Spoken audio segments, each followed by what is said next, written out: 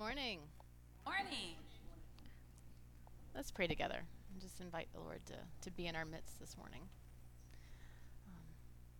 Lord, we welcome you. God, as we have again come to this cycle of Advent, we find ourselves in the middle of it, celebrating hope and peace and joy and love. Lord, we acknowledge what that scripture says that was just read, that you are the source of all of those. You are the source. And Holy Spirit, we ask for you to increase among us today, that you would be with us, that you would guide us, that you would fill us with joy as we share time together. And Lord, even though it's a very different service, Father, it's your will be done. God, that you would come and do what you want to do today. Have your way, Lord. We love you, we worship you, and we celebrate the hope, the peace, the joy, and the love that you've given us and that you've made a part of this community. In Jesus' name, amen. So obviously this is a very different service this morning. This is definitely a Josh-sized podium. I feel like normally I guess I have a music stand up here. But obviously this is a very different service this morning because, you know what, you guys, I've got a few minutes. If y'all want to go sit, do y'all want to hang out? You want to hang out? Okay, just making sure. I'm fine. Okay, cool. Got our coffee. All right, just making sure y'all are good. As long as you're good to hang out there for a few minutes. The worship team's up here, but they're not playing yet, right? We're not starting with that chunk of worship that we normally have. It's a very different thing this morning, and it's totally unlike anything else that we do the rest of the year. Because in just a few minutes, like Josh said, we're going to do this little bit of a wild, chaotic thing. It's scripted but unrehearsed that we call our Everybody Gets to Nativity play.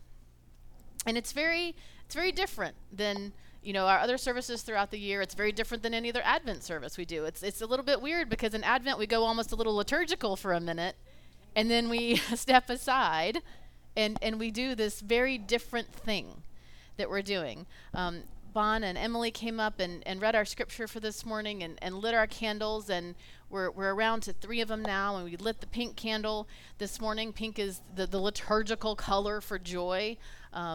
I didn't grow up, in that type of a church, so all that was very new to me when we started doing this. And it's pink as far as we know because it's a happy color. Yay, pink! That's great. That's a fun color, right? Like we've got purple and something different, pink. But the thing that we're celebrating today isn't just a feeling. It isn't just, yay, happy pink, everything is great. It's more than that. And it's more than just maybe being in a good mood. It goes far beyond that.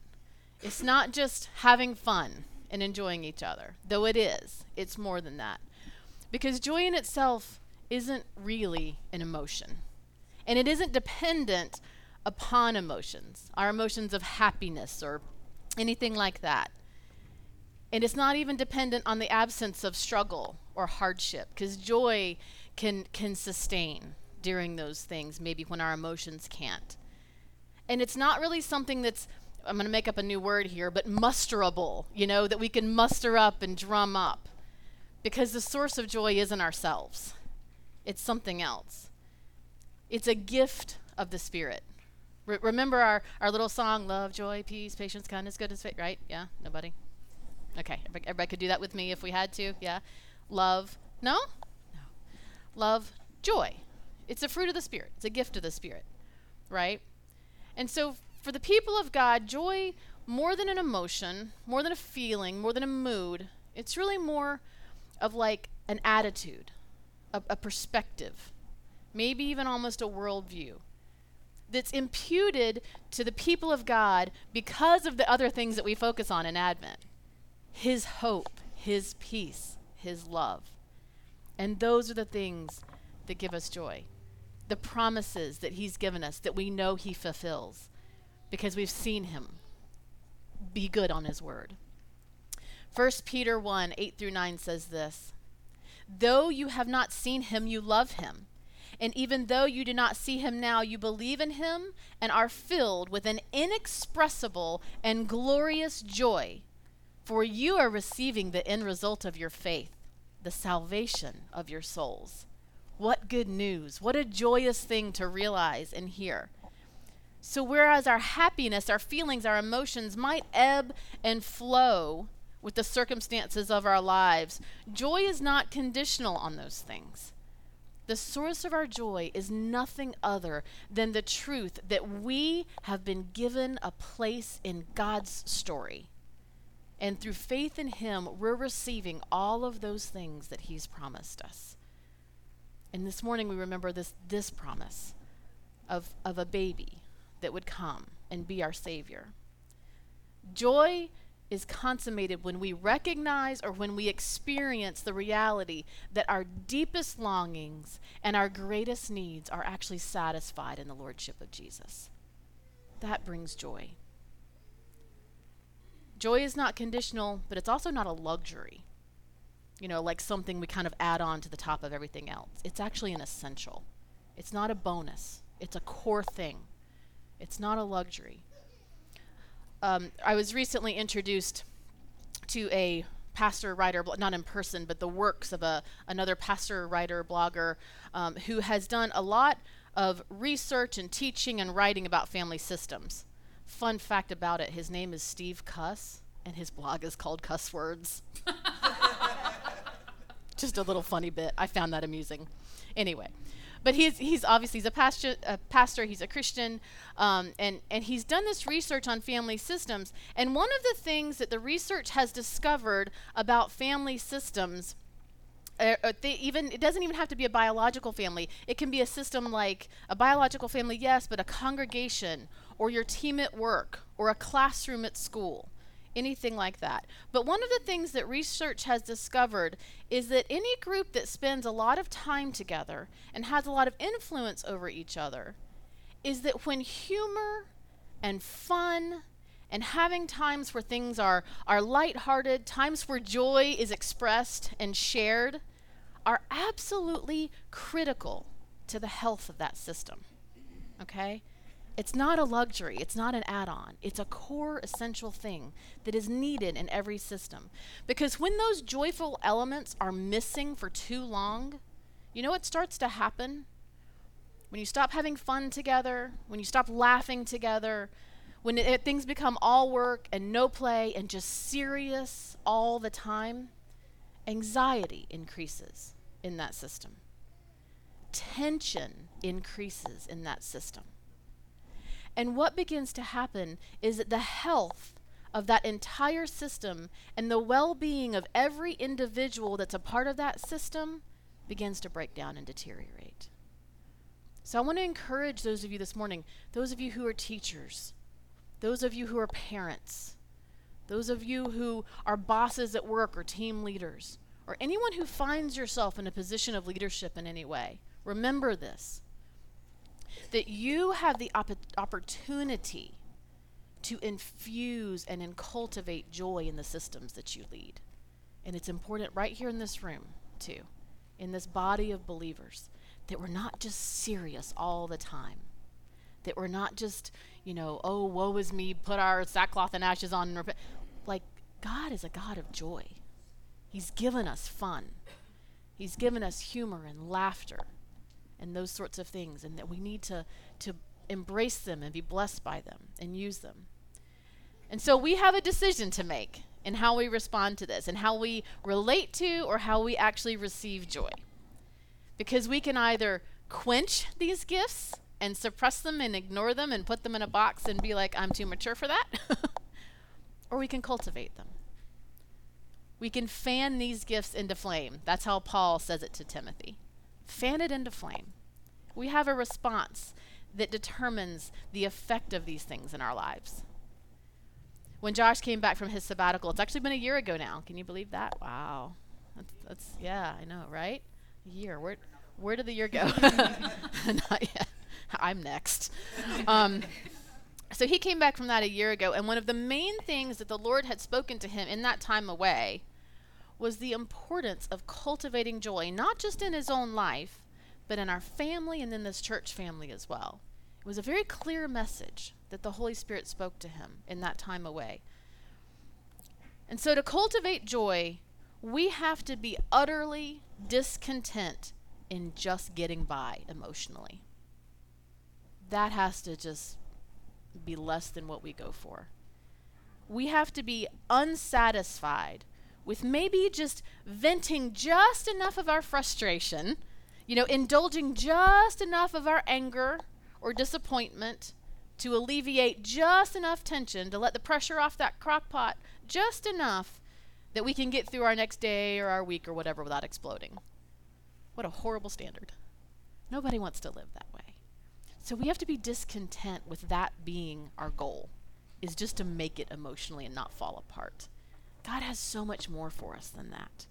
We have to actually do the work, though, of investing in cultivating genuine joy. John 15, 9 through 11. As the Father has loved me, so have I loved you. Now remain in my love. If you keep my commands, you will remain in my love, just as I have kept my Father's commands and remain in his love. I have told you this so that my joy may be in you and that your joy may be complete. We have it, but we need it in full. And we need to participate in that process to cultivate this. And that's how we cultivate joy. We remain in his love. We keep his commands. We keep his word. And we enjoy all these blessings that he's given us. Because when our joy is genuine, it will actually produce emotions of happiness and gladness and thankfulness. That is a natural good byproduct. But those aren't the source. Those are the effect of cultivating this joy. Why? Why will it be contagious? Because we'll begin to tell the story of the gospel with our very lives, with the way that we live. The story of how the arrival of Jesus, how his presence in our midst ushers in a tidal wave of joy because our Savior has come. Isn't that what we're celebrating this season? Isn't that a joyful thing to think on? Our Savior has come. What can give us more joy than that? As we're going to be reminded here in a few moments when we start our play, when we get those herald angels that come down and read their part, Emmanuel, God with us, God actually with us and in us, choosing to dwell in us and among us, is the good news that brings joy, and it's for everyone. No one's excluded from this good news, and it's such good news, even in the face of suffering. Even in the absence of comfort, even in the midst of sorrow, we have the good news of joy that is for everyone. So, we're about to be very intentional together with cultivating some joy. This unrehearsed play that we're about to do, that all of you might be getting a little anxious about, it's really become a tradition in our church. And as I briefly mentioned last week when Luke was doing the announcements, I genuinely do believe, much to my surprise and probably a bit of my own dismay, that the Holy Spirit really did nudge us to do this. I believe that. She wants credit. I'm not giving it to her. The voice of the Holy Spirit sounds a lot like Jessica. But yes. But I genuinely do, guys. I genuinely do believe the Holy Spirit prompted us to do this because we hadn't planned on it. It wasn't part of the cycle. But because we are a family system, just like the systems I mentioned. And families share traditions. Families share these things together. Families welcome new members by including them in these things. Just a quick story that I thought was hilarious. So Adrian's daughter, Monica, and our daughter, Ava, like to spend a lot of time together. And they're so sweet together. And a couple weeks ago, Ava was spending some time with their family. And we have this really stupid thing that we do in our family at Christmas time, where when Christmas hits, I'm sorry, Adrian. When Christmas hits, the little cars that put the red Rudolph nose on the front and the reindeer antlers out the thing, or like you'll have an elf one, or you'll have a car with lights, or like a wreath on the front. So our family has this little game that we came up with that we play, okay? So whenever we're driving around somewhere and we're in the car together and we see one of those things, the first person to see it and shout, "Reindeer car!" and smack the roof of the car gets a point. okay? If you smack it and it's not a reindeer car, you lose a point. And we get like really stupidly competitive about this in our family. It's a little embarrassing. But we'll literally I've nearly run off the road from someone smacking the roof of the car after a long period of silence and go, reindeer car, and smacking the roof. But this is a fun thing we do in our family, and it has become an actual Christmas tradition for us. Well, Ava, spending time with Adrian and her family, introduced them to our little reindeer car game, okay? And so I'm sure Adrian was driving down the road, and Ava smacks the roof of the car, and Adrian's like, what is wrong with you, child? But I get this text. This is the best part. I get this text the next morning from Adrian that says, me on my way to work this morning. Reindeer car! Smacks the roof of the car. I love that! Everybody want to play reindeer car with us? Like, as you're driving down the road, you'll think of us. But we share these things because they cultivate joy, and they bring fun, and they include us, and they bring us in as a family. And they give us things to celebrate and to share together and to not take ourselves too seriously, right? We got to have fun. We got to have some joy. Now, there might be a little bit of apprehension for some of you. A lot of you are new. We didn't do this last year. COVID, kind of broke things. A lot of you are new, and you've never seen this done, and you're not really sure what's about to happen. We're going to move the candles so no shepherds get caught on fire, okay? Yeah, we got to do that. But some of you might be having some apprehension, and that's okay. That's with good reason. Pam, yeah, Pam, those of us who have seen it are probably way more nervous than those of you who haven't, because we know how weird things can get, okay? Maybe you've had a rough morning. Maybe Christmas is hard for you for one reason or another. Maybe you have a hurt associated with it. Maybe you're just too darn dignified for this kind of nonsense. I get that. But watch the kids. Watch our kids. Watch the ones especially that have done it before. They usually go headfirst into this with no self-consciousness, no reservation, and their joy becomes contagious because they're not worried about anything but just enjoying this moment.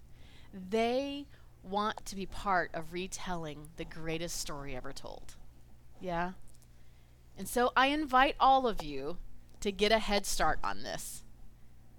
To go ahead and just mentally prepare yourself and say, I'm going to have fun this morning.